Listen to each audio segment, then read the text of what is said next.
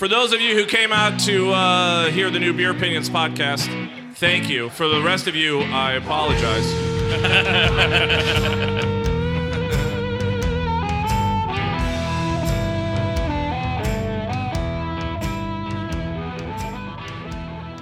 Okay, ladies and gentlemen, welcome to another episode of the Beer Opinions podcast. My name is Pat Berger from Patty Long's in Kaiser Tiger. All right. Yeah. Oh, thank you. And with me, as always, is Bruce White of the Chicagoland Beer Tours. Bruce, how are you doing? Doing well. Want to thank our live audience. Thank you guys so much for coming out today. Very special episode. Right. Taped live in front of a studio audience. Yeah. Just like an 80s sitcom. What could go wrong? Everything already has. We have a little different format since it's live and everything, and we want to do something special. So, Bruce, I'm going to let you take over and be a moderator on what we'll call an industry roundtable. I just stole that from Chris Quinn. Nice. Pat, do you want to do the Sue me, Quinn. Do you want to do the introductions? I think maybe I can do that. Okay. So with us are two past guests, both returning for tonight's special live edition. Adam Vavrick of the One-Off Hospitality Group, buyer and beer director for the Publican Restaurants. Hello. I made your title much longer than it probably is. And Gary Valentine of the Boca Group. We're still not sure what he does. There. Even a shorter title. And we love him. So, Yeah. Bruce, over to you. Let's take it away. You know, and for those, I thought we'd just kind of get into it in a real soft level. I know you guys have been past guests, but in case people here aren't aware or people listening at home, if you could just do a brief introduction of what got you into craft beer and what kind of started your passion. So, Gary, I'll start with you. That's okay. Got into beer because of my little brother. Okay. Emphasized by Pat, other people in the industry in Chicago that do what he does. Ended up being a student at Siebel, working in hospitality for a long-ass time.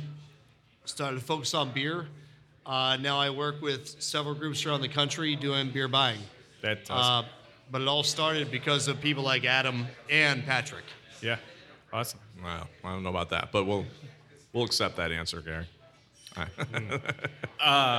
Many people before us. So I'm the beer director for the Publican brand and ostensibly all of One-Off Hospitality for whatever they need beer-wise. I got my start accidentally in the beer industry.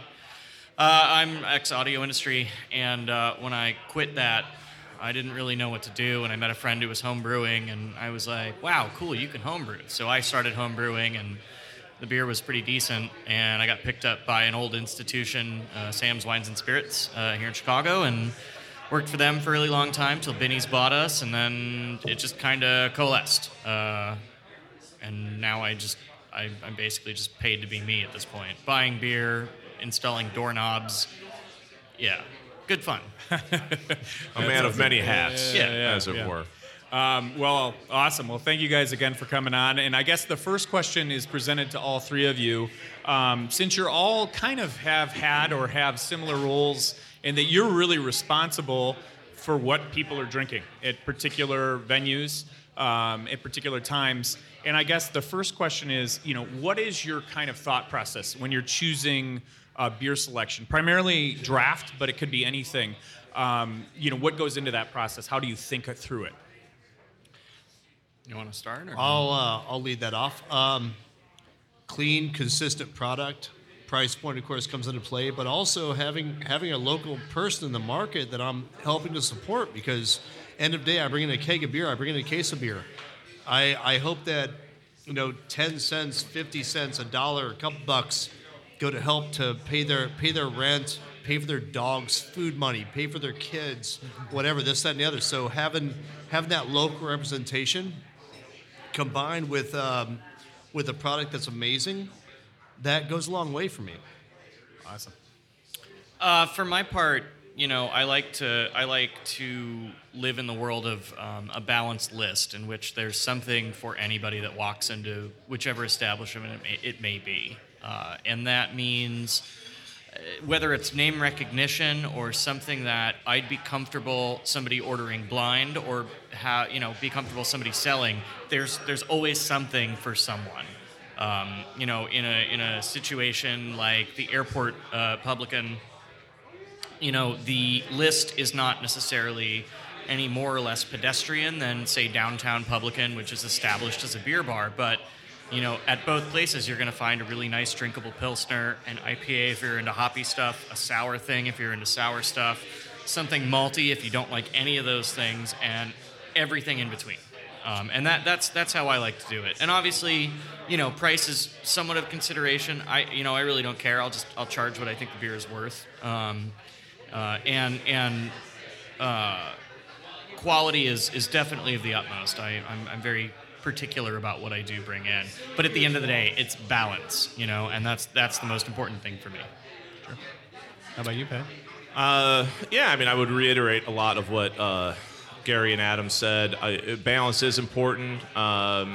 Just knowing that draft list isn't for your personal consumption. If mine was, it would be a lot of lagers, really, but it isn't. It's for everyone, and you got to have a little something for everyone. You also, you're a beer bar, so you want that esoteric beer. You want stuff that's going to set you apart from the other bars.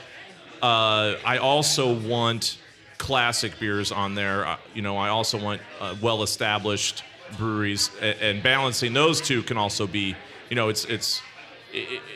when you put a list in front of somebody and it's 20 beers they've never had before in their life, they don't know where to start. I like to have a few beers they've never had before in their lives. You have to have those, I think, if you want to attract the connoisseurs. But I also like to have world classics. So it's a constant balancing act. Balancing not just styles, but all the rest of it as well. Has the kind of the rise in craft beer?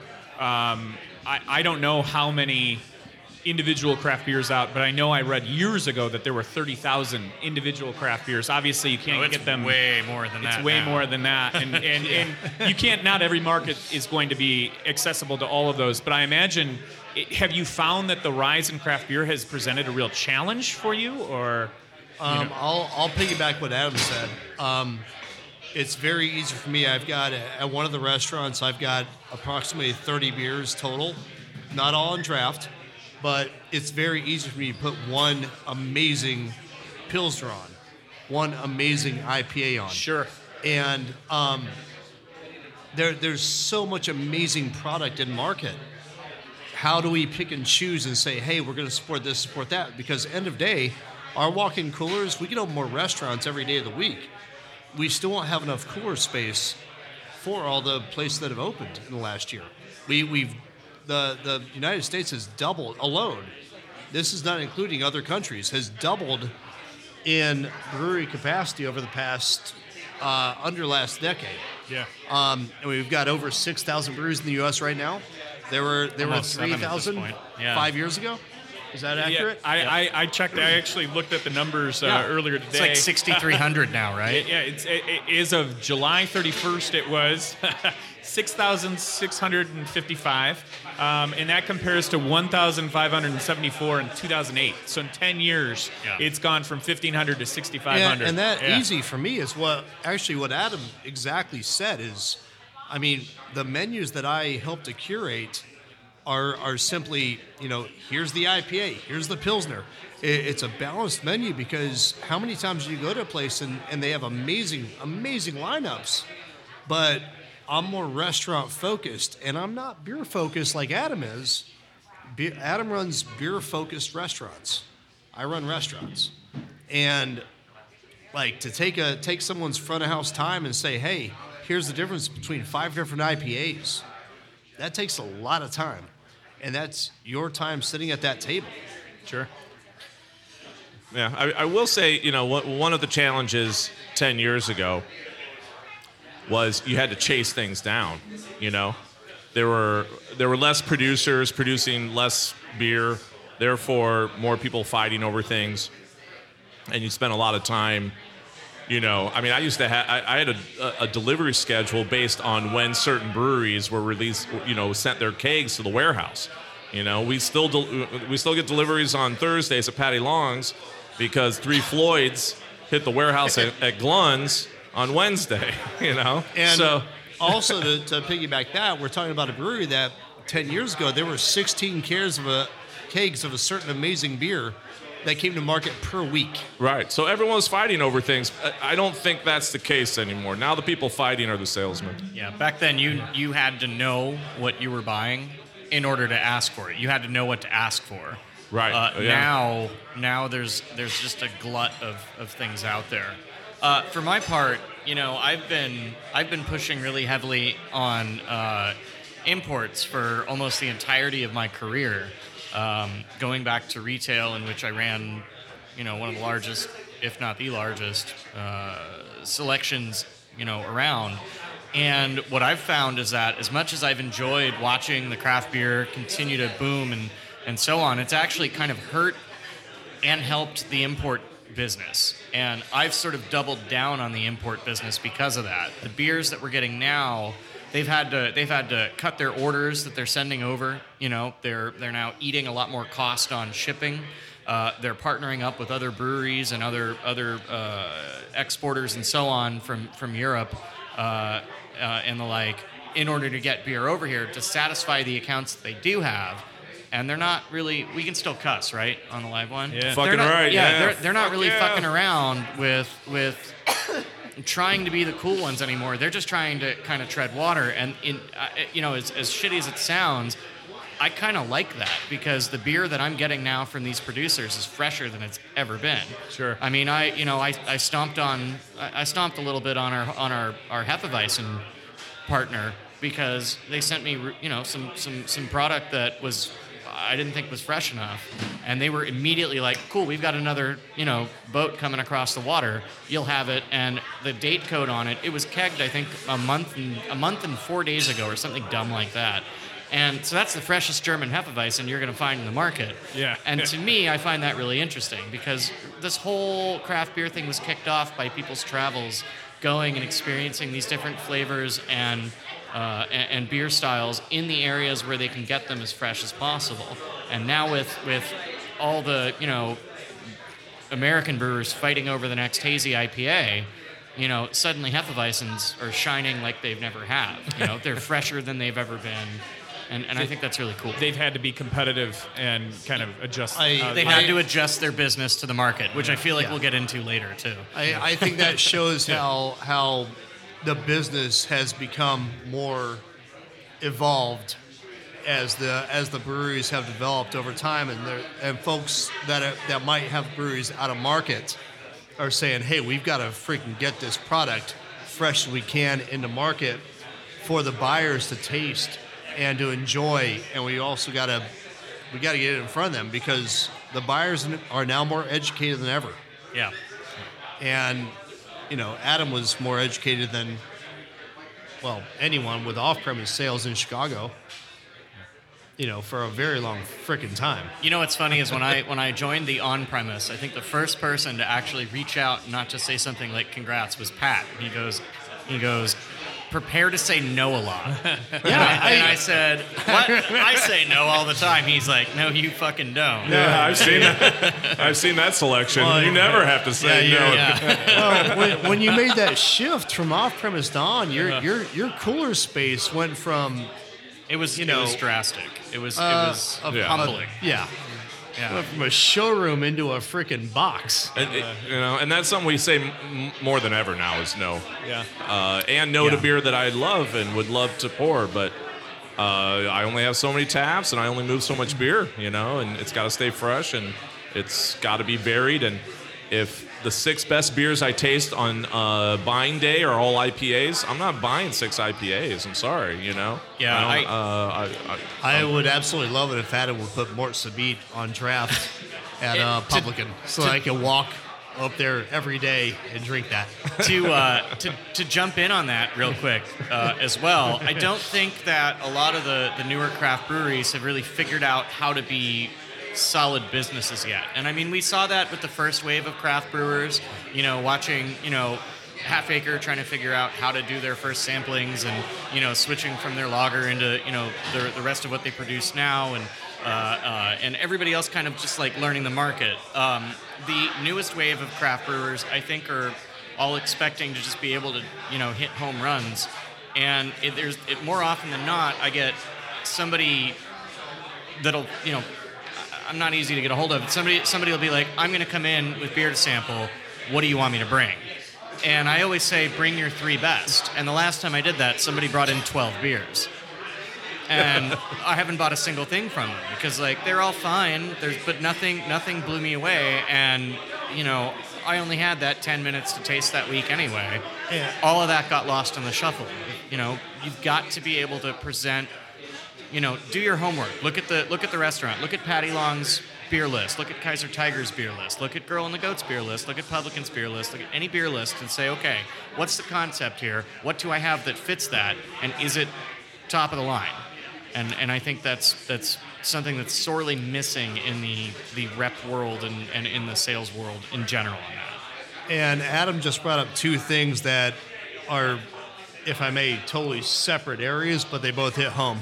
One, he's talking about the business aspect. So knowing your business model, knowing how to, what are you aiming to do? What the fuck are you gonna make?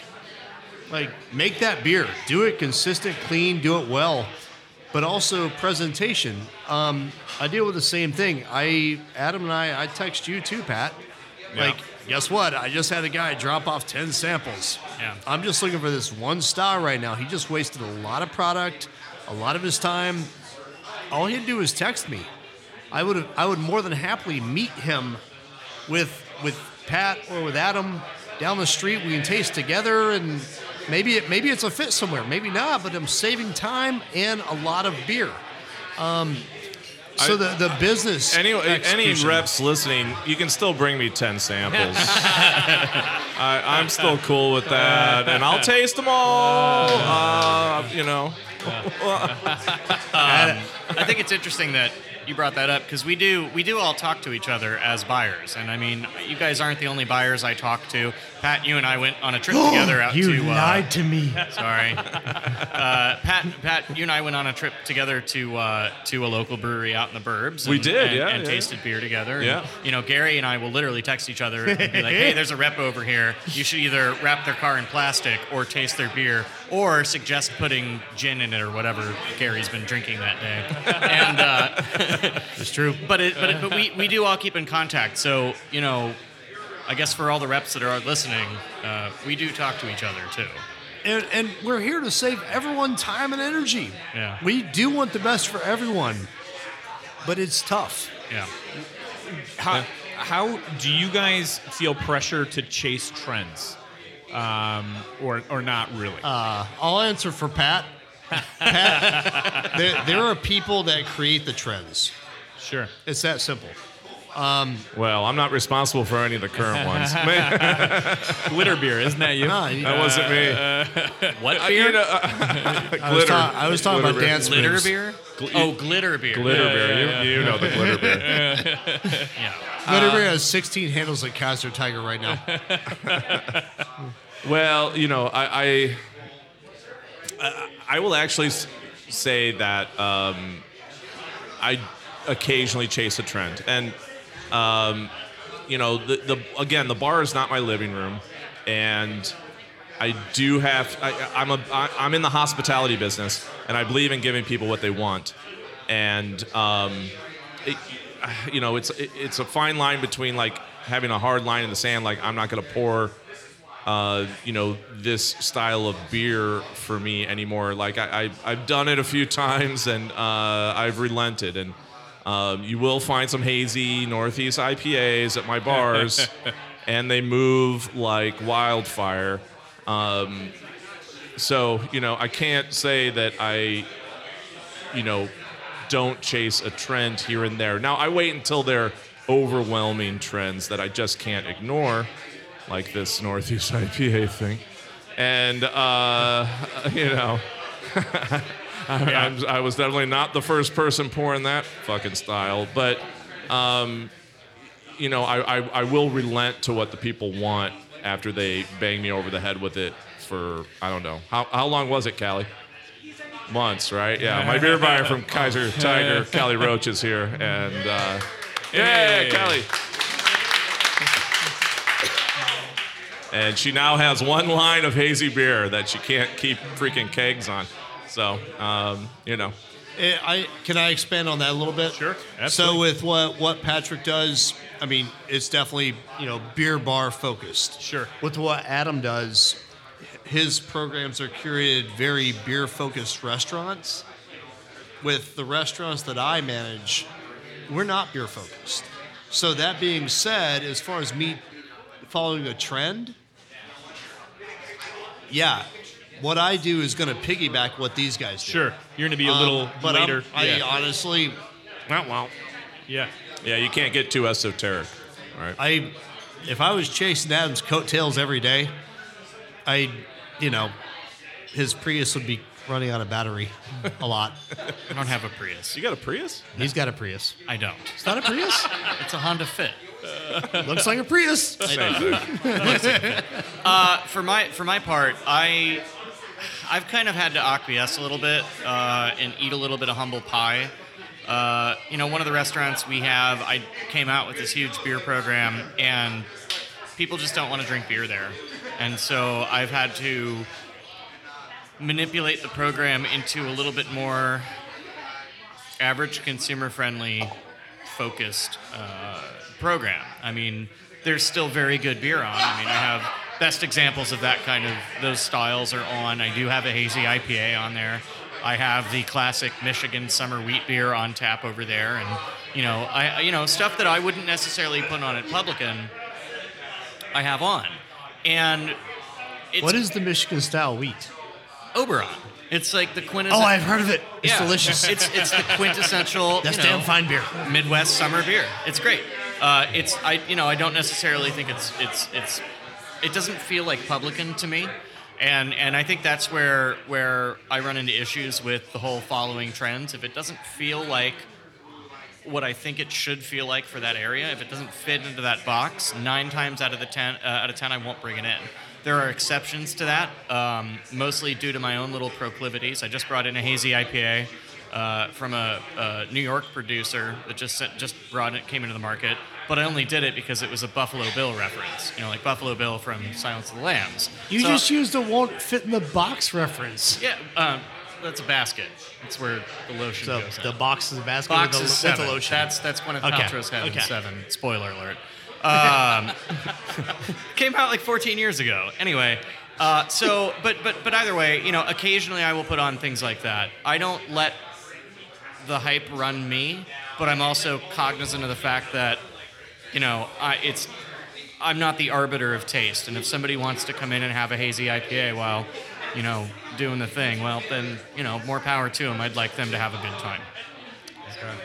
Awesome. Well, thank you guys. I think, we've addressed some of the beer buying. We might come back to it, but I kind of want to move on. I know that kind of want to get to the more beer opinions part of the podcast, and this is a topic that Pat is really, really keyed in on here. And so this is... I'm just going to go right into this. Okay. Because you guys obviously are in touch with the beer scene. In addition not to being beer buyers and to running those programs, Governor Rauner just signed House Bill. Oh, I've printed this out to look smart, which I'm not. 4897 into law, which allows tap rooms now to serve beer from guest breweries, basically, and also ciders as well. We've talked a lot on this podcast on how the rise in tap rooms presents a threat to traditional bar business, and we've had Michael Roper on in particular who has really discussed this.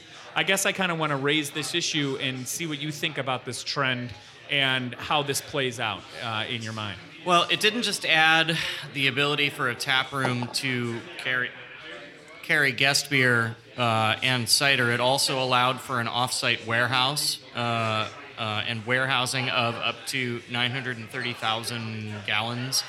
So almost the entire production of a Class 2 brewer's license, if I remember correctly.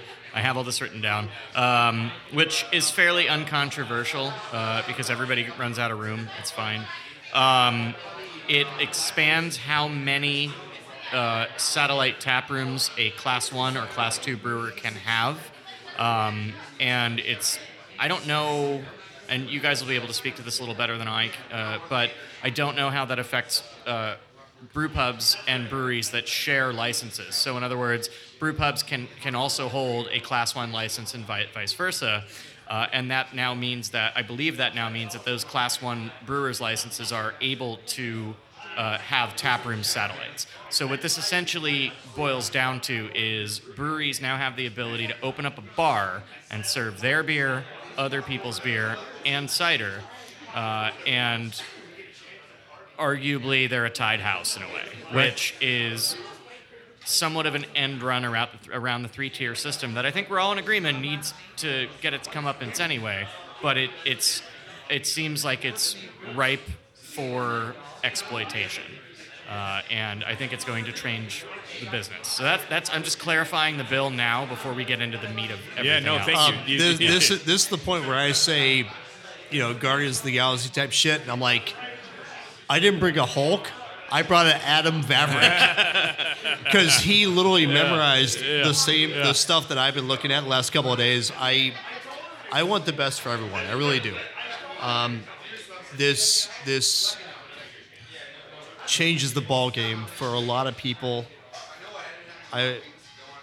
Positive in so many ways for so many people, but also it really if you own a beer bar, where are you going with this? Yeah. So, let me try to break it down a little bit into lay terms because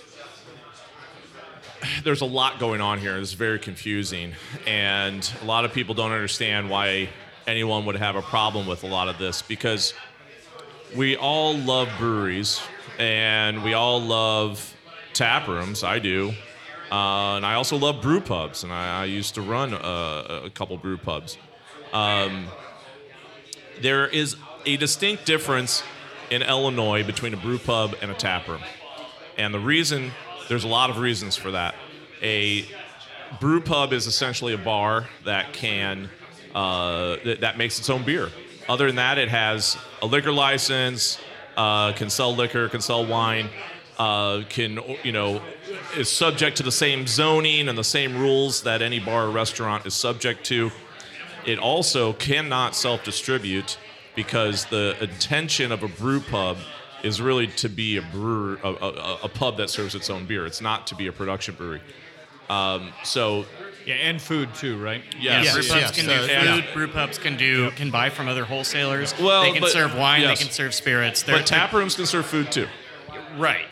But I'm just we're talking brew pubs, just defining brew pubs. Brew It's a pubs special have to- retailer's license. Yeah. I just Right. pulled up my notes for that in case we need to actually define it for anybody. Cool. So, and I think we all understand the traditional brew pub concept. It's kind of what spurred the whole craft beer revolution in the 80s and 90s.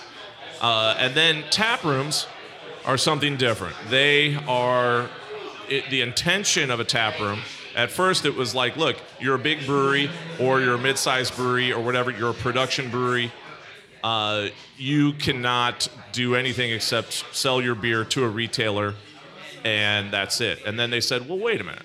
Yeah, Gary. Are we focusing on Chicagoland? Yes, I only know Chicago. this is just Illinois so that law, being yeah. said, we would be talking about pretty much tavern license. No, tap room. He's talking Tap about room, tap a room. tap room addition to production facilities, e.g. Okay, Revolution's okay. tap room or whatever. So are we talking about food production as well as production of liquid and selling liquid? Or Not are we yet. talking- but we're not No. talking about no, food. not yet. That was No. so Okay. brew pub first, brew pub food, other people's Yeah. beer, cider, liquor, And that's whatever. the thing too. There's so no many distribution. areas. Yeah.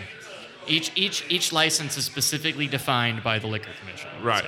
So we're Right. talking about tap rooms, which are in Class 1 or Class 2 facilities that can serve their beer to retail directly to the consumer. And the class 2 goes up to how many barrels annually? I think 120,000. Class 2 can go up to 120,000 barrels annually. That is Nice. correct. Nice. Yes. Adam wrote it down. I memorized it. So as the- you were saying, the tap rooms are an addition on to say, hey, I've got this cool 'cause- production brewery I'd like to sell to Right. the guy down the street. I'm going to a brewery, and I want to actually be able to buy some beer to take home, or I want to be able to, after my tour, have a pint of beer.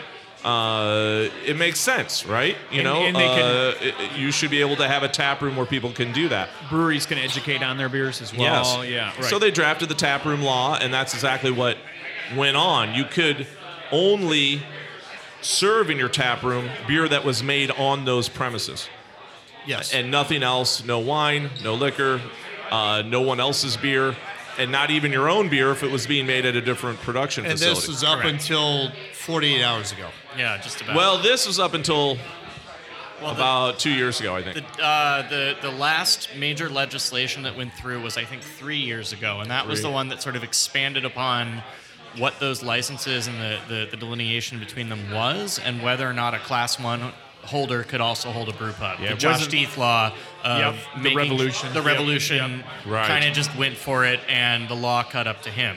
Because there was his idea was that there's no reason why someone that owns a brew pub shouldn't be able to own a production facility as well. But up until that point, they could not transfer back and forth between the locations because one was considered a brew pub and one was considered a production brewery, and all these other little things. But it also enabled him to open up a tap room. So he had essentially two places of retail with which to sell product. One he could sell other people's beer to. The other one was not. It was purely just his.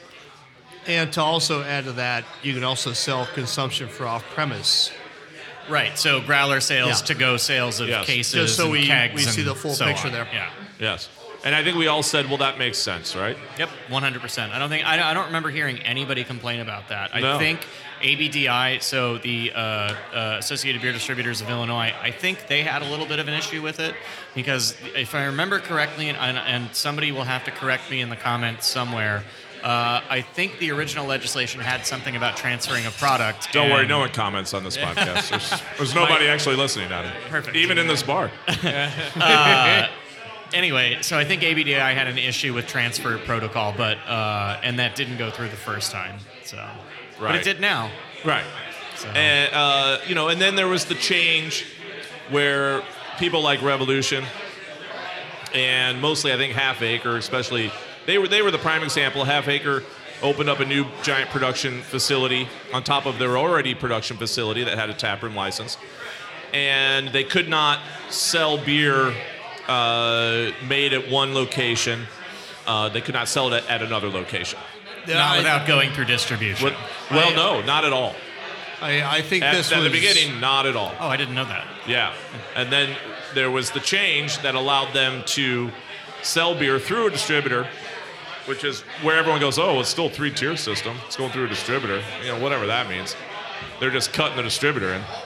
But it enabled them to have Daisy Cutter at the original location, even though it was all being made at the other location. Now, this law allowed also the original Goose Island on Clybourne to finally in change. peace. Yes. I mean, when Goose Island was bought by Anheuser-Busch, they couldn't Right. figure out a legal way for Anheuser-Busch to purchase the original brew pub on Clybourne. So that actually stayed in the Hall's hands for a long time while they sorted out how to legally transfer that business to Anheuser-Busch. This kind of allowed them to do it in a more, easy, promotional, profitable way by saying, well, you can turn it into a tap room. You'll lose your liquor and your wine, but at least you can buy 312 and all your flagship stuff, all your Fulton Street stuff. You can buy it and serve it at the Fulton Street tap room, and they revamped it, reopened it, and boom, Anheuser-Busch has in my opinion, a tied house, right? Yeah. Now they can bring in Golden Road. They can't because they're not included in this. If they start brewing it at Fulton, or if they start putting production in of other brands, I believe they can sell them Yeah, I think- at their satellites. Yes. I guess you're probably right. Yes. Yes. Yes. But there is a 120,000 barrel cutoff as far as being able to buy other people's guests' beers. Yeah, but you can transfer up to 930,000 gallons of it, which is, I think, I'd have to do the math. I think that's 100% of production, because isn't that 930,000 gallons is 120,000 barrels, I believe, right? And Okay. Do the math, Gary. So anyway, so the idea is that you'd be able to transfer them all. So, but this also extends how many tap rooms that they can now open too. What So, up to 4, I believe, is what it can be. It's 4 now. I Okay. believe so. Yeah, and can we just backtrack a little bit? I for people who don't understand the third tier model or why that may be important, if I'm not mistaken, and I'm sure you guys will be able to layer onto this, but before Prohibition, there was no 3-tiered model. Oh, yeah. You know, and a Okay, lot of so- times, Think about it. You guys. So for those that don't know, 3-tier Yeah. system is basically it was enacted after Prohibition in order to put a middleman between purchasing. So you have a retailer, somebody that brings the beer from the manufacturer and the manufacturer. The idea being is to separate so that you don't have, because like you had a lot of tied houses. well, which pretty is- much is monopoly law. right. Monopoly Yep. law that translated into the liquor industry. The only people that could afford to stay in business during the How long was Prohibition? 10 months, 11 months, 9 22 months? years. Well, I was only sober for 7 You- months of those. so, yeah, it was. Yeah, it was Pat a long would have time. owned like a Schlitz bar back in those days, right? Like it would have been. He's like a- Benjamin yeah. Button. He's just aging the wrong way here. I'd have been a landlord at a Schlitz bar. Is that what you're saying? Yeah, maybe. So So they the 3-tiered system. It's hard. It's hard. It's been shot with so many holes that it doesn't really exist anymore. And the reason we're saying that this kind of supersedes. So you've got breweries now that basically are dabbling in all 3 tiers. So you've got breweries that produce beer, that also self-distribute, and also have a liquor license, a taproom license. yeah, not to mention that some of them are open distilleries as well, which is True. Yeah. Well, whole nother ball of wax. But so basically, they're just kind of shooting enough holes in it that if you're not dabbling in more than one of these tiers, you're at a serious disadvantage. And your average bar restaurant is really only the 3rd tier. Well, end of day, the 3 tiers start with federal level, and then your state level supersedes your federal, then local supersedes your state. Right. So it's almost reverse engineering like that, and we're seeing a shift on a statewide level at this point in Illinois. I mean, that's that one of the other states are not failings. happening. That's one of the failings of the 3-tier system is that at its basis it just made a seperation and said you guys all fucking deal with it. I mean, each there's- state is able to carve out its own rules and There's one regulations state. on it. It's in the South. They make steak called Texas, and if you own what is it, Adam? If you own a theme park for wildlife marine animals, you can skip 3-tier system. Well, guess who used to own The SeaWorld and AB InBev. used AB to- InBev and owns Anheuser-Busch SeaWorld, used to so they own can SeaWorld. skip whole three-tier system and sell beer directly into SeaWorld in Texas. Yep, there's also certain states that have exemptions for certain size breweries and so on from the system in which there are wholesalers that are 100% outright owned by large breweries. Yeah. So, all of this stuff is, accomplished through lobbying, right? yep. And the Illinois Brewers Guild is headed by a lobbyist, right? She's a former lobbyist, yeah. It sounds like she's still lobbying. And, she knows how to get laws changed, and she has. And, and that's great for those she's representing. But I think they might be missing, a few points here, because there's a lot of breweries that aren't going to sell 90% of their product out of their tap room. And There's a lot of breweries that lot. aren't going to sell And- 90% of their beer out of their tap room. And let's go Yeah. back to what Adam said earlier. There's a lot of folks that make not have their business model dialed in.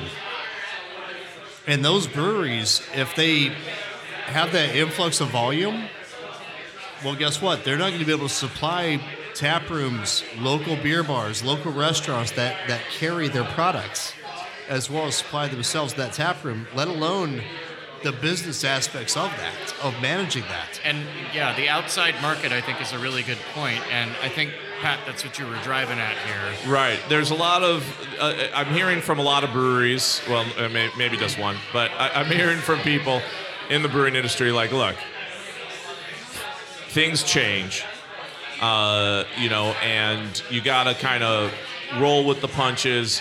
And if you don't like what's going on, maybe you should open your own brewery, or maybe you should lobby and have things change in your favor and all this. And what's really rubbing me the wrong way is there's a lot with that one. Yeah, I mean, I've been doing this a long time, and we used to kind of feel like we were all in this together because, You're distributing their product. Yeah, and I'm on the front lines selling it, right? And I'm on the front lines changing people's attitude about beer and opening their minds to new flavors and all of that good stuff, and making this whole craft beer revolution something that has been sustainable and has kept going through the years.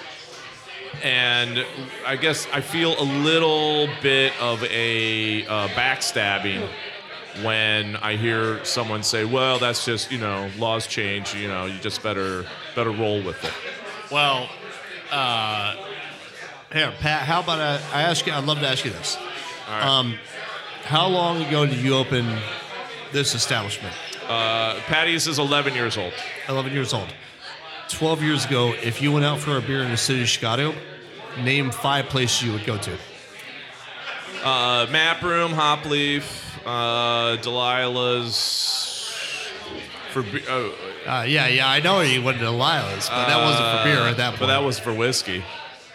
Still for beer, Still is. Clark Street Ale House. There's probably not many places. But I mean, no, there were a couple of breweries on that radar at that point. But that wasn't. You would go to these established Chicago beer bars, right? And I think a lot of folks, that's where they started. That's where their foundation began. And maybe the beer bar concept is dead. I mean, maybe it is. Bar concepts die all the time. Remember Irish pubs? I do. No, Adam and I are younger than you, so no, we don't. So pub concepts come and go. What concerns me is more the sustainability of the way this is trending. So if everyone has to make their own beer, and we're already complaining that there's too many breweries, where does that leave things? Like if a brewery is telling me to go out and start my own brewery, and then the next second going, man, there's too many fucking breweries, I feel like we're spiraling out of control here. I'll say this simply. I sell less beer than either of you gentlemen in front of me. I don't know why anyone would drink beer in my establishments. I drink beer in your establishment. Yeah, I do too. Neither of you guys are allowed in my places. Well, they're my wife's places, not mine. We know to go when you're not there. Yeah, and I'm never there, so it works. Strong answer. No, but it's just like, why go there when you can go across the street and have a pint for $1 less? Well, there is another issue that's happening with tap rooms. Yes, competition, and I'll let you guys have the floor because I have a lot to say. Well, I'll just say very quickly that I think a brewery needs to make a choice. Am I going to forever sell 99% of my beer out of my tap room? And if you want to say yes, then you can price that shit any way you want, because I'm never going to buy it, and you shouldn't care whether or not I'm going to buy it. But if you are a bigger brewery that is going to sell most of their beer off-premise, you sure as shit better not undercut me by a fucking $1. Have you seen people doing that? It's cleaned up a little bit, but yeah, it did happen. Yeah, it happened with a couple places. Unintentionally, right? Like, yeah. I mean, I don't think they're thinking about it, and I get it because they're producing this beer for 10 cents a glass. And they're also like, there's also a consumer perception that, well, I'm at the source, I should be paying less. Even the consumer knows that there's a bunch of middlemen cut out on this deal, and they shouldn't be paying, the same price at the brewery as they do at a bar. But once again, do you want to be that brewery that is pissing everyone off and maybe getting a buying boycott on your beer, or do you just want to charge the same as the rest of us? And everyone has their operating cost, and those are not getting any cheaper. This is Chicago. The one thing we have are taxes that are always going to go up, and broken fucking streets. We love it. We love this city for those reasons, and the weather. The weather here is great, by the way. Everyone moved to Chicago. The weather's great. But you have a brewery that opens up shop. They're paying salaries to these brewers, this, that, and the other. But if you have a beer bar or a beer focused restaurant, you're paying management, you're paying back and front of house management. You have more salaries to cover, more payroll to cover. And if you're able to sell a pint of the exact same beer for $1 less next door, that's tough to keep that on menu in the restaurant. Yeah. Because why would folks have a beer here for $1 more when they can have it fresh from the source next door? I think a lot of this is geographical too. The destination doesn't necessarily exist anymore when you have so many other options. I was really thinking about this. I swing by a tap room pretty much every Monday on my way home once I'm done doing orders and checking in at the restaurant, and it's only because it is directly on my way there. Mm-hmm. That's the primary reason. And don't get me wrong, I love the people there. They're all friends of mine. I've known them since the brewery since the brewery's inception. I've sold their beer for many, many, many years. I don't necessarily see them as a threat at all. They have a very strict concept and they do their thing, and it's great. But prior to them opening this tap room, I would swing to other places on my way home and bounce. I would go to Hopleaf, or I would go to, Bangers, or I'd go somewhere. And now, more often than not, I hit this place as a matter of geographical convenience. And ostensibly, I think that's a good thing. The more options you have in your neighborhood, that's how you generate business and foot traffic within a neighborhood, and all these things are good for neighborhoods. The downside to it is that anybody that was a destination prior is no longer considered as such. No longer considered the destination. It doesn't matter if you are the destination or not. If you have so many other options it's still to in explore, the mix. Yeah, you're still in the mix, but it's just you're no longer that first stop. You're no longer the first man. I got to get over there for a beer, and that I think is the most detrimental thing. And I mean, we're all seeing it in all the neighborhoods that have sort of grown. I mean, we had a brew pub sort of open up directly behind us down in the West Loop, but there's also like 95 restaurants that opened up in a 3-block radius since we opened 10 years ago. You mean a tap room, not a brew pub? Whatever. They have a brew system. They've brewed apparently twice. I was there. We're talking about Ballast Point, and I don't mind saying their name. I know you're close to them. I was there. They just laid off a bunch of our friends, by the way. They did just have a giant layoff. 60% of their high-end staffing or something like that. The math has not been released yet. Anyway, so anyway, my point is, I can't pinpoint them and say you're the reason I'm selling, less beer or whatever, because there's a lot of trends at play.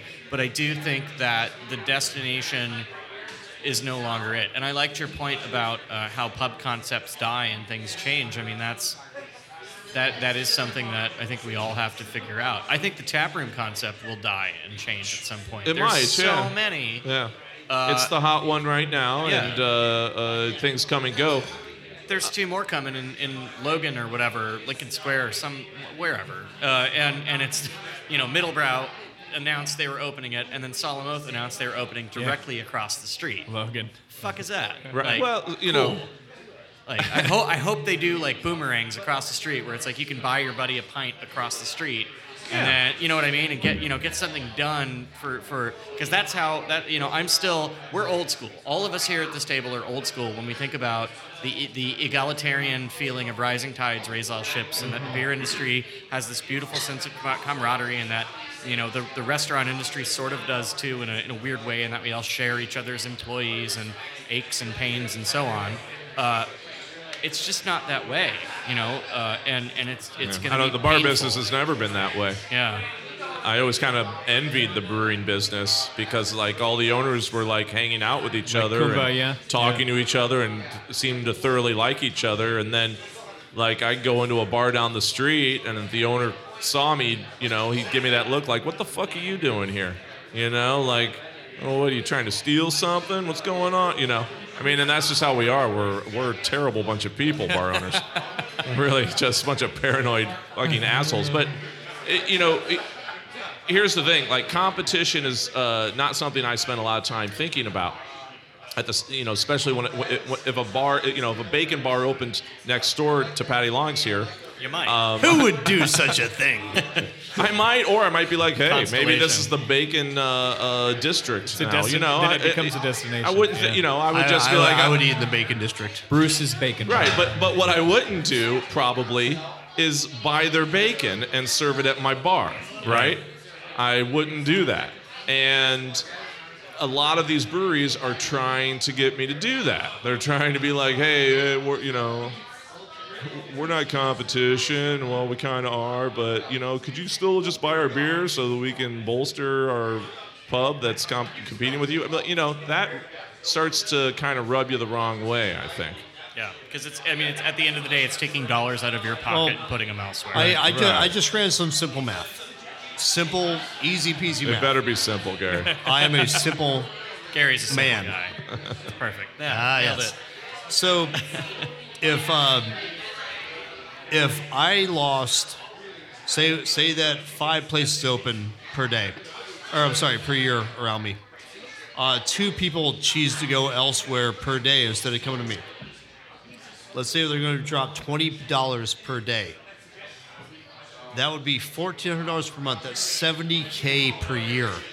That's not coming into my establishment. That's a person. So That's an employee. let's say that you're a mom and pop joint. That's $70K. That's your entire take home. And look, a lot of people would That's say, really that well, simple. it's your And that- job to get them to come to your place But instead that's of the only other saying 10 people per day Right. at $20 a head. one. Right. That's not huge math. No. Yeah, and this is how all competition is. And people, a lot of people would say, hey, tough shit. It's America. It's your job to get the people in. Open your own restaurant. And they're right. Yeah, open your own brewery. They would be right. But don't ask me to, help you out with buying your fucking beer. I'm not doing it, Not doing it. So Sorry. how do you structure your list with all this? Like as we're looking at this law, I know that Zach Rotello out in Rockford, has been extraordinarily selective about who he's carrying nowadays because he feels that there's a lot of people that don't represent his interests.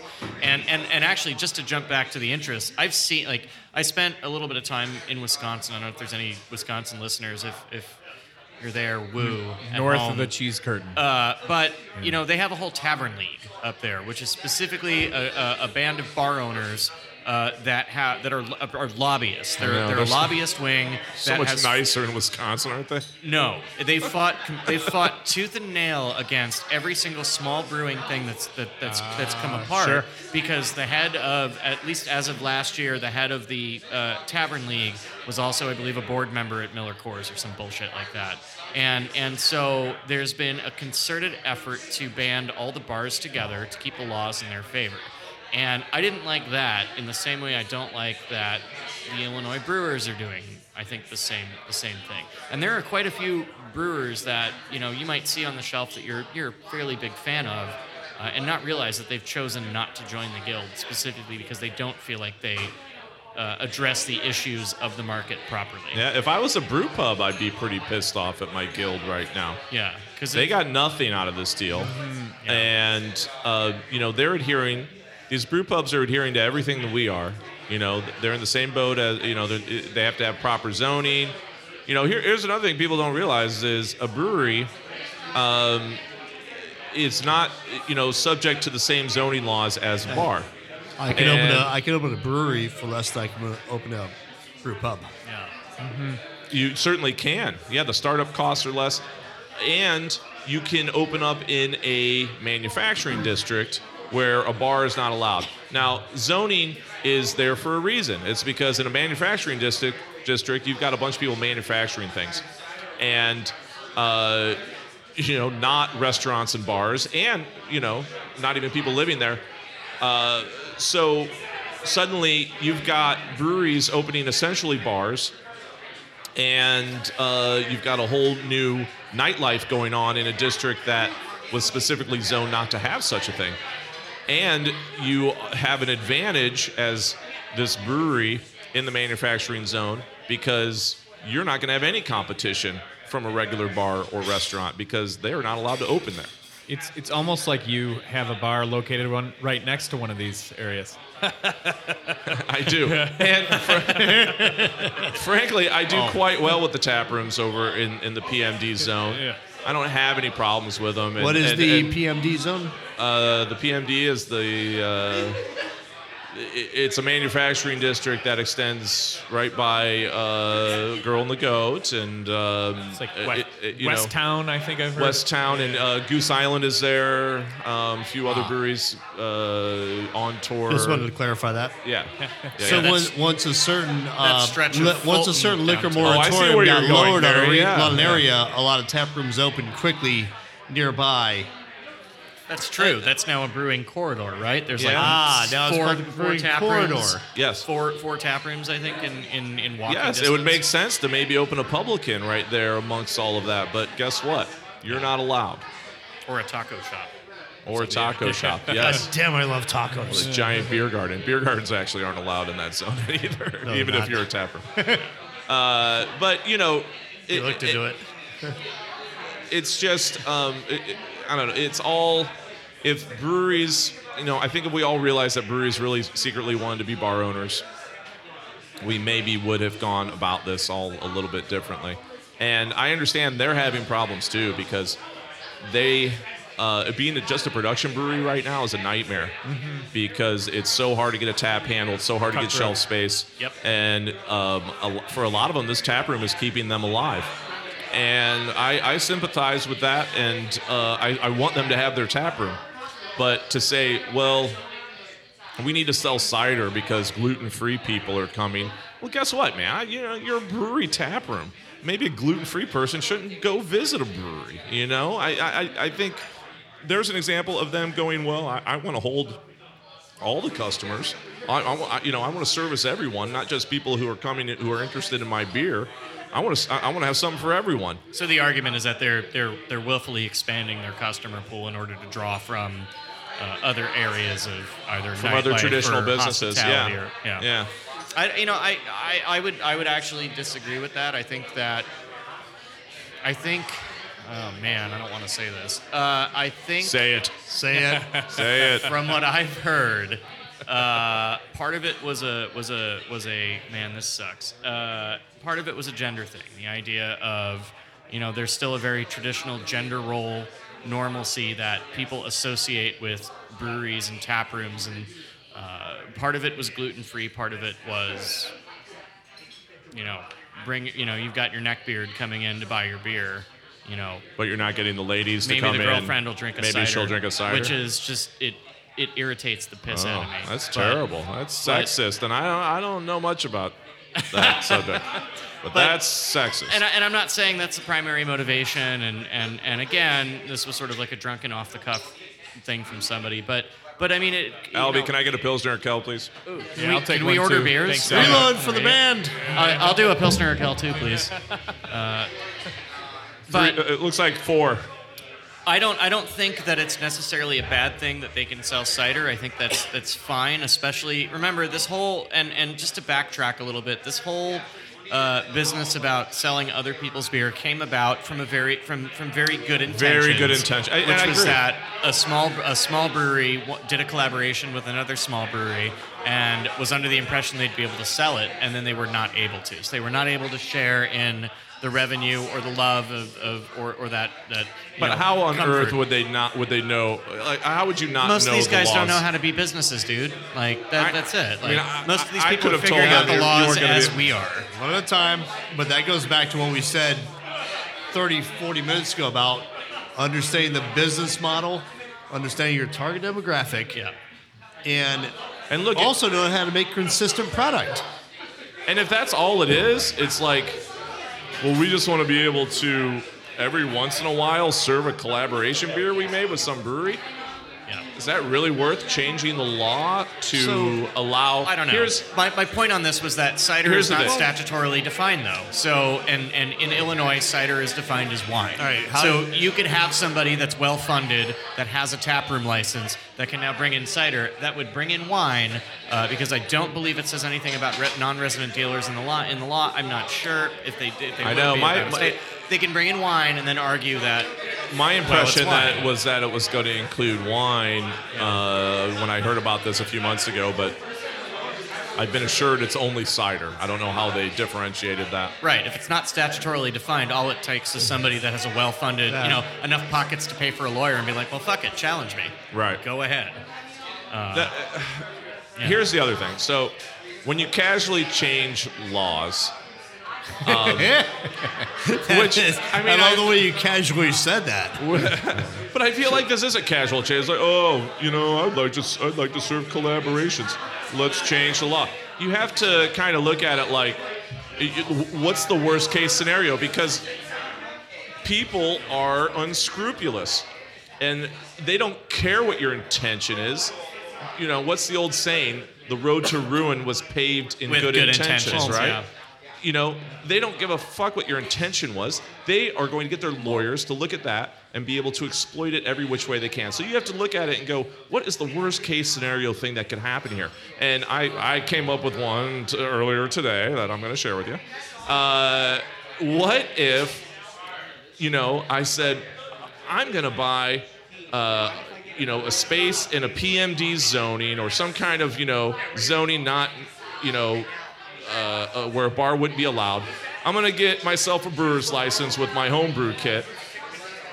I'm going to set up my homebrew kit and have the guys come in, give me my brewer's license, and then my taproom license. I'm going to make about 10 gallons of really shitty beer a week.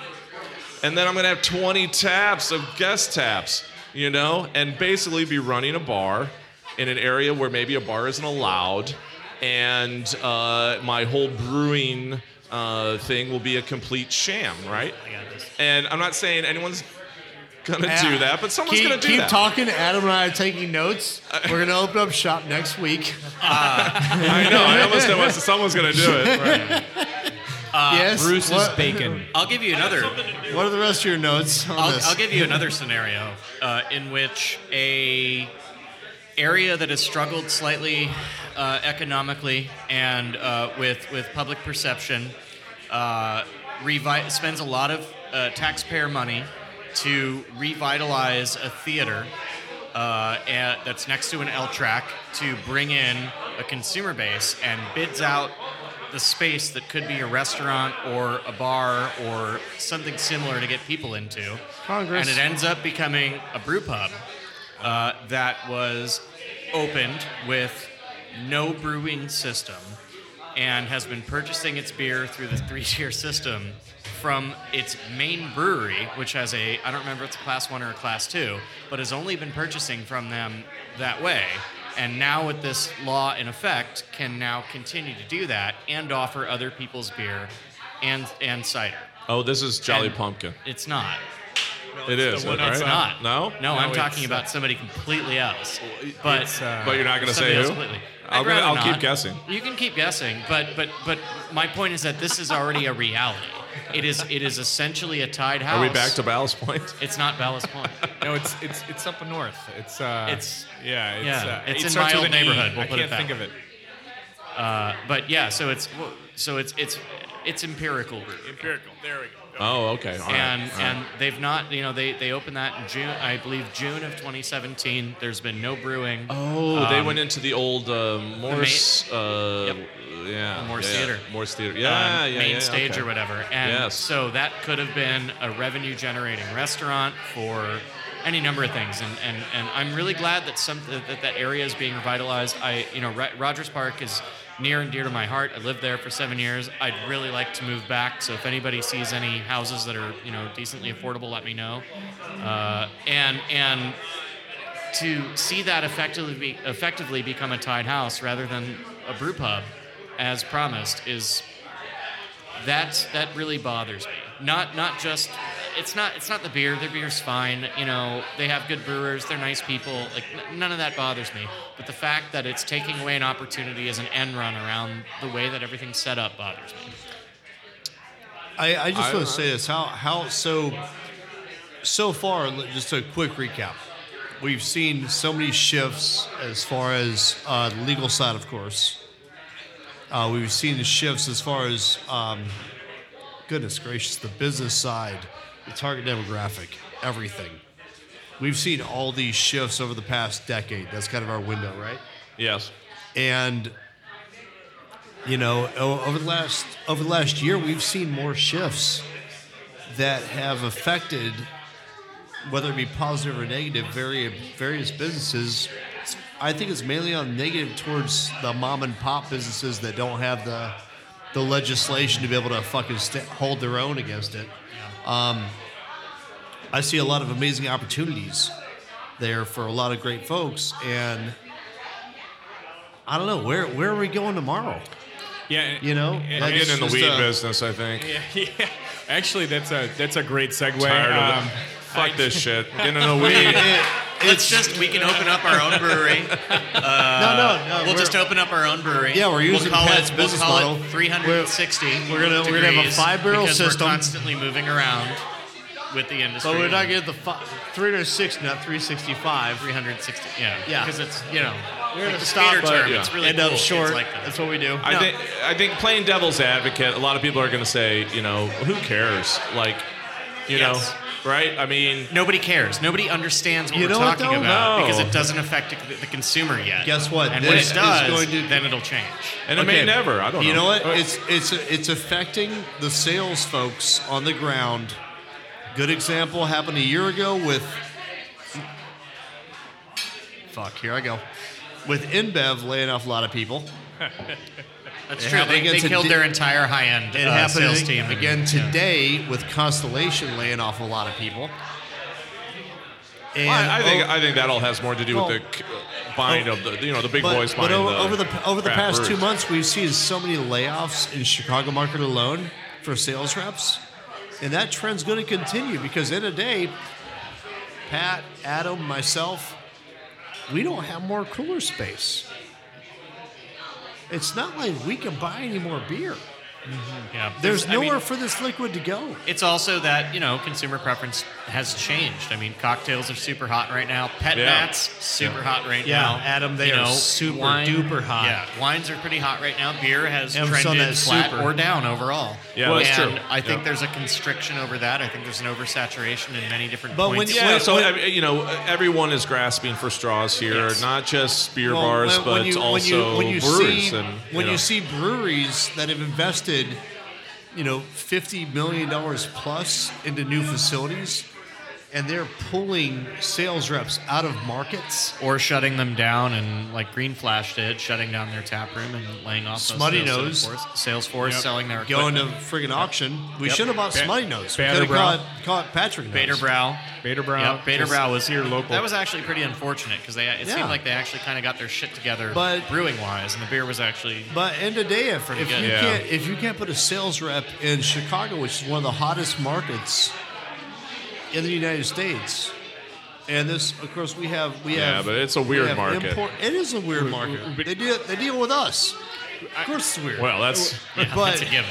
that's another. But you know what I mean? If they can afford to keep a sales rep in this market, then how is that business model sustainable? Because we've got to be, and I don't have the math behind this, Adam or Patrick, maybe you do. We've got to be. I mean, I know we have more commercial real estate than any other city in the U.S. That, of course, includes the Goose Barrel Warehouse as well as Lagunitas. Are you talking specifically of breweries, like the most commercial space Yeah. allocated to breweries? Yes, I'm not talking about most breweries per capita, okay. which would also encompass We're the okay. 10 barrel guy in the four garage. or 5 or something like Yeah, that. but we don't. We have a lot of the guys that have a 5-barrel system in their garage that has a microbrew license, but Right. I think Cranes did come out Well, and now say that guy's got 12 guest taps, and I'm hanging out in that garage. so Finally that- got some that's good a whole beer. That's different the thing. next episode of Easy. Find it on Netflix. Oh, we should go. We should just get one of those casual brew buses and go check that out. Ooh, that's a business model that No, hasn't no, been walking- exploited yet. Is the Oh, traveling yeah, we're brewery. just gonna we're gonna check out Walking- the garage Guys, microbrew systems. walking tours are better. Oh yeah, strong. Good call. Just- that kind of brings another point, which is a cliched question at this point, but it goes into is the bubble bursting, which and I'm curious on your thoughts. We kind of have already talked some numbers. When you I actually want to step back to a question I asked Pat Sure. that didn't get answered. Pat, That I this think will question's for lead you. into this, which is based on all this, how are you buying now? And I think that leads into is the bubble bursting? Like how many more breweries can we sustain? How many more are you interested in buying from? And if so, why? Yeah, 0, right? I mean, pretty much. I mean, it still happens, but it's very rare that like a new brewery comes in, blows my mind, and I'm buying their beer. So To 0. To add to that, also, I've got Sorry. 1,000 breweries that I want to buy beer from that I haven't already, right? and also breweries are making amazing beer and bringing it to us every week. yeah. And it's not just it's bringing not bringing a new brewery. It's bringing a new SKU. It's like, where do we put it? Yeah, it's enough, right? How do we? Our menus can only fit so many levels of lines.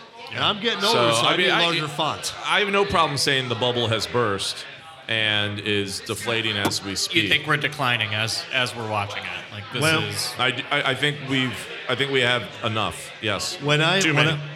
I'll go back to what I said a minute ago. When I see the top breweries in the United States, see several of the top 50 breweries in the U.S., and granted, everyone's opinion is different. When I see them retreating from the market, pulling sales reps out of market, saying, "Hey, we cannot sell beer in Chicago," and they're going to focus their efforts in other regions that have not been strategically, carpet bombed. Yeah. I mean, the restaurant business is the same way. Restaurant bubbles just happen very quickly, right? And Chicago had a bubble last year, and it popped, and we lost a bunch of, in my opinion, good restaurants because there were too many good lost restaurants. a lot of amazing Yeah, restaurants. the restaurant business has it bounces. It pops and blows up again in a constant 1 or 2 year cycle, as opposed to the brewing business that I feel is on some sort of a 10-year cycle. And we're I think it's bursting right now. Do you? There was just a report I read, I think within the last week or so, that Anheuser-Busch is now The number one craft beer. Yeah, like, which, yeah. And so I always I think everybody who saw these acquisitions taking place thought that they would push their craft brands that they purchased as craft brands and hope to scoop up that market share. I think it's a pretty I obvious don't strategy. think they need to scoop that market share. I think that they already had placement 30 years ago in accounts that have been buying the same freaking beers from the same freaking reps for 30 years. Nothing wrong with that. You can say fucking on this. I was gonna say I didn't know what he was referring to. I don't know what that word is. Vav eat a dick. Nice. My kids I'm are back. at home. You can say fucking. No, I think that's one of the things. That's also one of the reasons why Constellation said, "Hey, we don't need these reps. We need the old school reps to do what they fucking used to do. We need to educate them about modern things, and then put them in play in the accounts that they've had for 20 plus years." Same thing applies with InBev accounts and Anheuser-Busch, whatever you want to call it. You go in there to an account you've been talking to for 30 years. That's your friend and family you're selling something to. You walk in the front door and you say, "Hey, I need you to pick this SKU up." They're going to pick it up. That's the old Why do AB you- mentality of don't make sales, make And- friends. Yeah. I think any headline saying Anheuser-Busch is the largest craft brewer is proof that the word craft is Yeah, dead. for sure. Yeah. I know. I put think we can craft stop in using quotes. the word craft now. I still firmly, I'm entrenched in what craft and artisanal and all that bullshit means, specifically because Jonathan Surratt of Beer Moping and I, probably 9 years ago, The Beerinator. actually defined it. And that is, and this is no slight to any of our marketing people friends, but when a brewery hires their first marketing employee that is there for the marketing job and not for the beer, they cease to be a craft brewery. And I still think that holds true to this day. It's something that I've always sort of joked about, but I really do feel like that's the case. And I think that I kind of agree. I think we've sort of reached the apex of where we're going to go. I mean, we're going to have more openings, but we're going to have more closings, and I think we're going to see a decline over the next 5 to 12 years. But what I do think is really interesting. Sorry, I'm distracted by Ron. What I do think is really interesting is that I think a lot of the craft guys have had to, pull up their suspenders and learn how to play in the big world in a way that we haven't seen either. I mean, some of our craftiest wholesalers here in Chicago now have something like 70 suppliers, 80 suppliers in some cases. And so a small brewery or a decently still considered craft or artisanal brewery or whatever the fuck you want to call it is seeing no growth or maybe some growth, but it's all usually on one SKU. And it's almost like, and I was talking to somebody at a brewery about this today, it's almost like that, when you have a portfolio that wide and diverse, you pick one beer from that brewery and you sell that. And that's an old school tactic when it comes to wholesaling. It is, yeah. You pick Dial whatever in. your incentive. Yeah, you dial in. You pick in whatever your Like, incentive yeah. is, or you pick in whatever your target is, or right beer, right account it, and then you go and hope for incremental sales on all the other SKUs from that brewery. But what it ends up doing is you take breweries that are doing all these cool, innovative things and suddenly have to make the same fucking thing that might not be necessarily what they're best at, and that's where I think you get into problems when it comes to quality and retention of customer and so on. And that sort of goes back to the chasing trends ideal, but I also think it's what people are selling. Because we're not tastemakers. Maybe we're tastemakers. I don't know. But we what we definitely have is an understanding of how to deal with a sales rep, and that 80% of the other points of distribution do not. They don't give a shit. They're like, cool, what's going to sell today? Well, this is our hot one. Great, I'll buy one case of that. And that's all you really need if you're going to hit 6,000 points of distribution to get things done. That's my rant. We're also at the point where if someone walks in the front door and says, "Hey, here's my 3 offerings. This is what I'm bringing to market. We're putting our A game forward in this market, this, that, and the other." I appreciate that. That's nice. Instead of walking in and saying, "Here's my blah, blah, blah, blah, blah," of SKUs. Like, I don't. What the fuck did you just walk in the door with? I just dial it in. Yeah. Do you guys ever feel that good beer will become ubiquitous? That it will just be so all over? It already is. I mean, and that's already sort of playing itself out in the next run of consumers. Yeah. The kids that are out there now, and I say kids, being Gen Z. 5 or whatever. yeah, whatever. yeah. Like, so my On there. customers coming up, and I would really love to hear Pat's take on this, being 10 years my senior in the industry. 20. Whatever. The kids that were that were buying beer from me when I was starting, back at Binny's in 2010 and 2011 and all that, it seems like their younger siblings grew up with that beer. Like I grew up with drinking Red Dog and Yingling, so of course I went to craft beer. But if you grew up and your older brother was drinking, Anti-Hero or whatever the whole time, what the fuck do you care about Anti-Hero? Well, it's already in your brain. It already exists. It's not even your older brother. It's your dad. Or okay, like you grew up and your dad had a fridge full of craft beer. I think a lot of us experienced our dads having a fridge full of Olympia Gold or whatever. It's different now. You're right. It's ubiquitous. These kids don't know a world without craft beer, and that also goes to a lot of this. A lot of these layoffs that took place, right? So, Ballast Point laying off their supposed craft salesmen. Constellation as a whole, not Ballast Point. That was their whole Constellation, whatever they're called, section, right? I think they're looking at it like all salesmen should be selling craft because every place sells craft. I don't care if you're TGI Fridays or Patty Long's. You have really, great craft beer on tap. And why do we have separate salesmen selling a place, Miller Lite, and then another guy coming in and trying to sell whatever Miller Lite's craft beer is? Is it Blue Moon? I don't know. There's a bunch.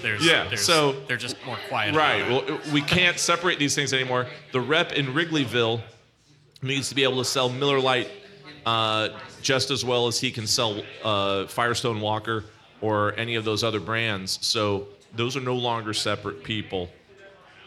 A beer salesman is now selling all beer. And do those people know the difference between an ale and a lager? A lot more than they used to, I'll tell you, man. But do they need to move the volume in those accounts?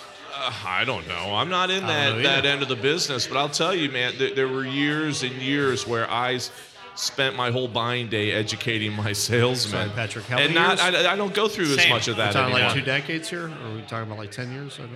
No, let's not get into specific years here. Okay? But you got Metamucil? I don't do that anymore. Has anybody made a Metamucil beer yet? What's that? A Metamucil beer. Has anybody made that? They've thrown somebody was do throwing it. chicken We and can do it waffles in our into one garage on our recently. 10-barrel system. This Then is a good idea. We'll have all like draft a high fiber beer. Maybe add some prunes. The beer pinions juice get all in night there. long. prune beer, It'll be dry yeah. hopped. Yeah. It'll be That'll go down well and out well. Great. And Vav and I will make money on our draft. What do you say? Ari's here from Maplewood. He'll make a Metamucil collaboration beer with me, right? Ari. Those fuckers will put anything in beer as long as we don't dry hop it, right, Ari? Yeah. Let's do it. Clean out some colons. All right. What do we got? Question. All right, so we have some audience questions here. Oh, great. I'll kind of raise a few of them before we kind of wrap up for tonight. The first one says, "What's Bruce's favorite sex positions?" And the answer is missionary in the dark. Nice. So the next one. I can confirm that. The next one is in 10 years, which is 2028. Thanks for being specific. How many breweries do you predict still will exist in Chicago?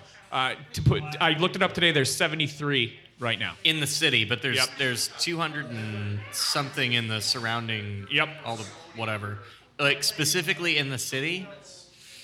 We're at what, 78? Let's go with the total number because total regional number. We're all buying from suburban breweries, right? Some of us are. Yeah, I am. The hop review, I think it was like 206 or somewhere 216. Can we, for the sake of brevity, can we say 206 is our baseline? Yeah. Simple math right now, guys. To open a brewery in Chicago, you're paying $13 per barrel in city taxes. Yeah. You have a brewery like Buckle Down, you're just outside the city limits, you're not paying that. That's $13. That's $5 more. That's $6.50 per keg of beer. There's that math. Oh man, we didn't even get into the tax cut, did we? Yeah. Yeah. Let's So not if get you, into if that. you Next cross episode. out of the city Let's limit, just go over under. We got some questions. I'm going to go with 170. There's my so you're number. going You can- under. Yeah, you You're can going take mine under. at 170. Gary, you think I don't know over where the fuck under that's where going. we're at now in 10 years? Where are we at now, Vav? 206. I said We're 170. at 206. Yeah. Just pick a number. 75. Thank you. Wow. That's a strong under. I'm betting on this bubble. I'm definitely going under. I'm going to say Nobody took the over. That's really all I'm you need taking to it. know. I'm taking No the one over. took the I'm over. taking. I'm- I'm gonna say 500. Wow. well, you're betting a lot of money on people paying a lot of Chicago taxes. That's And gonna be a those lot of taxes nano are- breweries, Those, I'll tell those you. taxes A are lot of just the per barrel taxation. That's not city of Chicago tax. It's a totally separate taxation. Well, now wait a minute. I think I'm changing my number because I think Bruce is right. Because, you know, I think you're going to have to be a brewery to survive. Maybe, you know, I think we're going to have a lot of tiny real breweries. estate's too expensive. It's going to be a lot of tap rooms. They Nope. keep moving these laws that Tap way. room, you're still paying that tax dollar. Nope. Well, you're not getting away Still from the need a tax. number. And then I'm we can opening a move on to the restaurant next in LA question. because I'm going we to can't afford to do it say here again. 300. Great. All right. So 170, 300. No. I'm sorry. 170, 75, 300, 500. Cool. And in 10 years, I'm somebody's going to required say to write that down. I'm saying the bubble is done. I'm going to say 500 dispensaries in 10 years. Yeah. Okay. I'm, Oh, okay. Yeah. All right. Okay. Another. I think this crowd are potheads. Pat Burger's beeswax. Put that on your lips. Burgers Reserve. Bourbon barrel aged burger. Next question. What do you guys think the next trend in craft beer is? oh, fuck off. Make an actual clean, delicious pale ale. I wish. God, back I to hope the, so. You know what? I'm gonna hitch my my I don't cart think- to that horse. I hope that's true because we already did. We went from IPA to the got double everything. IPA to the triple IPA, and then we're like, fuck this, and then went back down to the session IPA, hazy IPA. All of this stuff, it just all stems I from mean, pale hell, ale. Goza and Saisons came back. Yeah. And then everyone got I think creative with the Metamucil pale ale. IPA is the next trend. Well, because the only people that drinking beer are going to need that in 10 years. No. All right. No. Seriously, I'll go with. I guess I'm gonna go with Saison because I think. Saison's the Well, I think it's nebulous as a style. I think you can do whatever you want with it. But I also think that the table beer thing that happened last year was really good for beer overall. It got people exploring higher fermentation flavors and aromas, things like pepper in your beer and all these other things. And it's such a versatile overall style that you can dry hop it, you can make it sour, you can barrel age it, and I think that. Basic farmhouse style, I think, I think that's really a good thing. with what I do with restaurant focused things. I mean, I put beers on menu that wash down food, reset the palate. I don't do high gravity. I don't do crazy funky. If I want some awesome fucking beer, I'm gonna go up to freaking Publican and drink an awesome beer. Yeah. You fucking frickin' publican. Hey, the man's got damn good beers on menu. But I think Saison, in a food-focused environment, is the most food-friendly style, with the exception of just a clean pale ale. All right, well, I can't wait to It see how doesn't take Americans away from the fuck food, up it that washes style. down the food. I'm sure it'll be Oh, fun. They already we're have. gonna- We've already been through this. That's the fun got thing the, about it. we got Hazy, the hoppy Saisons. Woo, I can't wait. double imperial glittered Saison. The Belgians are doing See you it next now. year. You come on. You know you got sold dry hopped Saison de Pont in the past 2 years. That was literally the year prior's vintage. Like we all did. It's all true. Yeah. Yes, I admit it. That's because the Remember boat broke puppering down. Hummel beer? It was I pretty do. good too. Next, wasn't question. it? Next question. What we got? What we got? Next question is, why is kombucha a thing? people? Why is religion a thing? Just because everybody likes it doesn't mean it's a good idea. I have no answer for this, but that shit flies at Kaiser Tiger. Wait, the That kombucha? yeah, the kombucha beer flies. I won't carry I it. think people. I don't know exactly what it is. Isn't there a mushroom or something that grows? It's a fungus that eats sugars in a different way. It has a lot of lactobacillus and things like that. It's part of it adds lactic acid, and so it's which is kind of cool, like a Berliner Weiss. It's low alcohol, it's quenching and refreshing, and The so on. one we but- sell is real high alcohol. Is it really? Yeah, it's a killer. It can't be above like 1.5%. We do it's Collective Arts. Where's Callie? She loves it. Oh, you got I don't collective buy arts from, shit? I don't buy from their wholesaler. So Oh, snaps. jeez. beer pinions. beer pinions. Learn how to handle keg deposits. You fucks.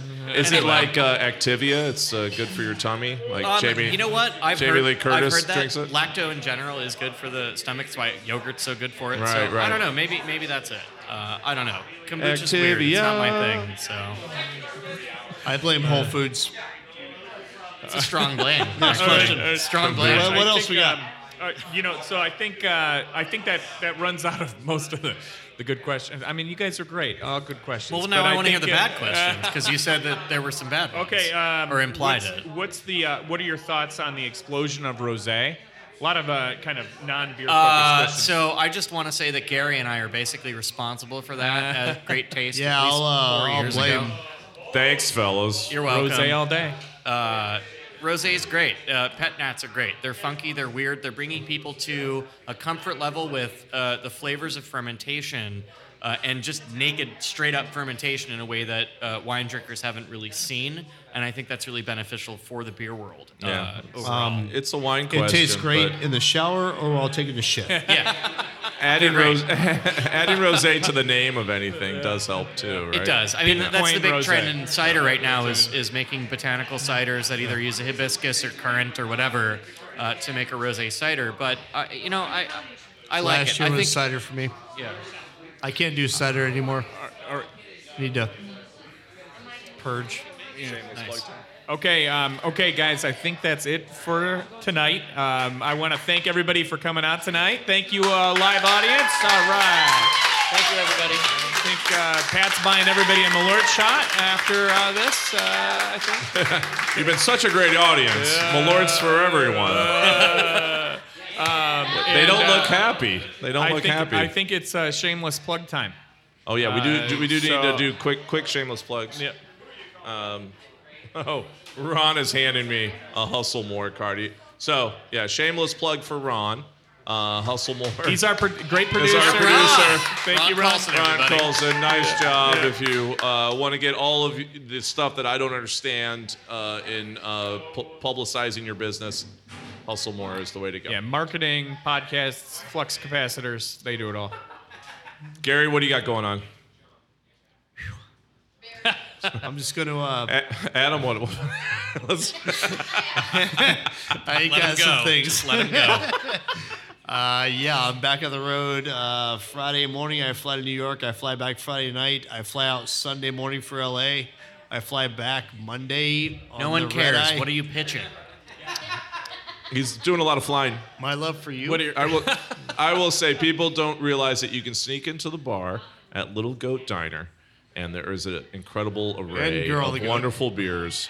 You can't sneak into the bar at It's Girl really and well Goat. curated. It Can is. you? Can I sneak into the bar at Girl and the Goat? Oh, you can't. You're fucking 7 foot of man.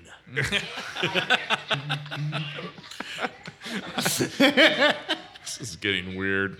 Missionary in the dark. But you can sneak into the Little Goat Diner, go right up to that bar, and there's a beautiful beer selection. I will say that. It's really well balanced too. There's always an IPA. There's always a Pilsner. There's always something always- yeah, a it's little all there funky. for you. It's good. It's good. I always go to Kaiser Tiger before I get my kid from daycare. That's true. It's I'm it always is true. like, oh God. Hope it's an understanding daycare. Yeah. Adam, what is happening with you professionally? What do you want to promote? Professionally, Oh, sure, personally too. well, I don't know. I mean, Oh, we're promoting. I'm opening a restaurant in L.A.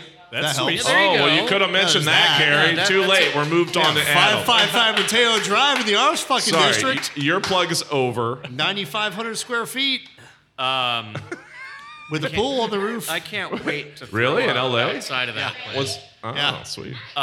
Is that the next live podcast? Yeah. Publican's 10th I think anniversary. that's a Beer Opinions I don't- exclusive. I don't know. I don't know if I have floaties big enough for Patrick. Wait, so actually that's a good idea. We'll fly us all out to LA and we'll do this at the opening. I'll put that on Donnie's tab. Yeah, yes. let's do that. Perfect. Yeah. Donnie will. Yeah, I'll- No, we'll put it on yours. It's good publicity. Just explain to them how there's like 15 listeners and what Hi, great Dad. publicity it'll be. Publican's 10th anniversary is in October, so we'll be doing a whole bunch of stuff, events, special tappings, collaboration beers will be going on tap then, and I've got a bunch of really fun shit coming over from Belgium, specifically to tap for this. And then also I'm selling my record collection, so if anybody wants to buy really weird vinyl at decent prices, get a hold of me. Oh, all right. I have a clicker to the garage in front of his cooler also, so if you want to taste the beers when he's not available, let me know. And I'll build a little bitty draft system. We'll set it up in the basement. He'll I'm be also real going to be pleased changing about the this. locks tomorrow, so I will not be around. The cl- Pat, what do you got? I am going to mention Oktoberfest at Patty Long's. We're at Patty Long's right now. Every year we turn this pseudo-Irish bar into a pseudo-German bar. And we have Oktoberfest with a Polish polka band. It's a real diverse ethnic, well, as long as you're white, I guess. But, Polish, German, Irish, it's all happening. We'll have a bunch of Oktoberfest beers. Big Al will be on the accordion. I think it's September 22nd. It's a Saturday. We do it every year. That's the 11th annual, and it is a lot of fun. Boots, leaders, pretzels, brats, you name it. Brats? Like Brats, small children like- or yeah, like they- brats? Or like, Well, my brats the- will be there. like the little you're, and you're- rascals? you're welcome to bring yours. I'll bring Ernie. Yeah, bring Ernie. Ernie's not a brat. He's he flicked wonderful me off the child. first time I met him. I think that well, he is Gary's. very true. First time my 2-year-old met him, he flipped him with the fuck off. Yeah, He's like, just fuck you. Cool. Great. I'm like, that's my boy. Bruce, what is happening with you, my friend? Oh man, just beer touring it up. It's we're in the heart of the busy season here, and just drinking beer, learning about Chicago history. All 3 tours are fully operational, rocking and rolling, trying to enjoy the rest of summer. Fantastic. Love it. Yeah. All right. Well, I want to thank everybody again, the amazing, beautiful studio audience. Yeah, thank you guys for coming out. Really Oh, my appreciate God. it. All right. So wonderful. Our amazing guests, Gary Valentine thank and you, Adam Gary. Vavrick. Thank you, gentlemen. Hey. And we will see you. You'll hear us the next time on the next Beer Opinions podcast, and maybe we'll do a live one again, or maybe this is a complete disaster. We'll decide tomorrow. See you from LA. Thank you. Woohoo.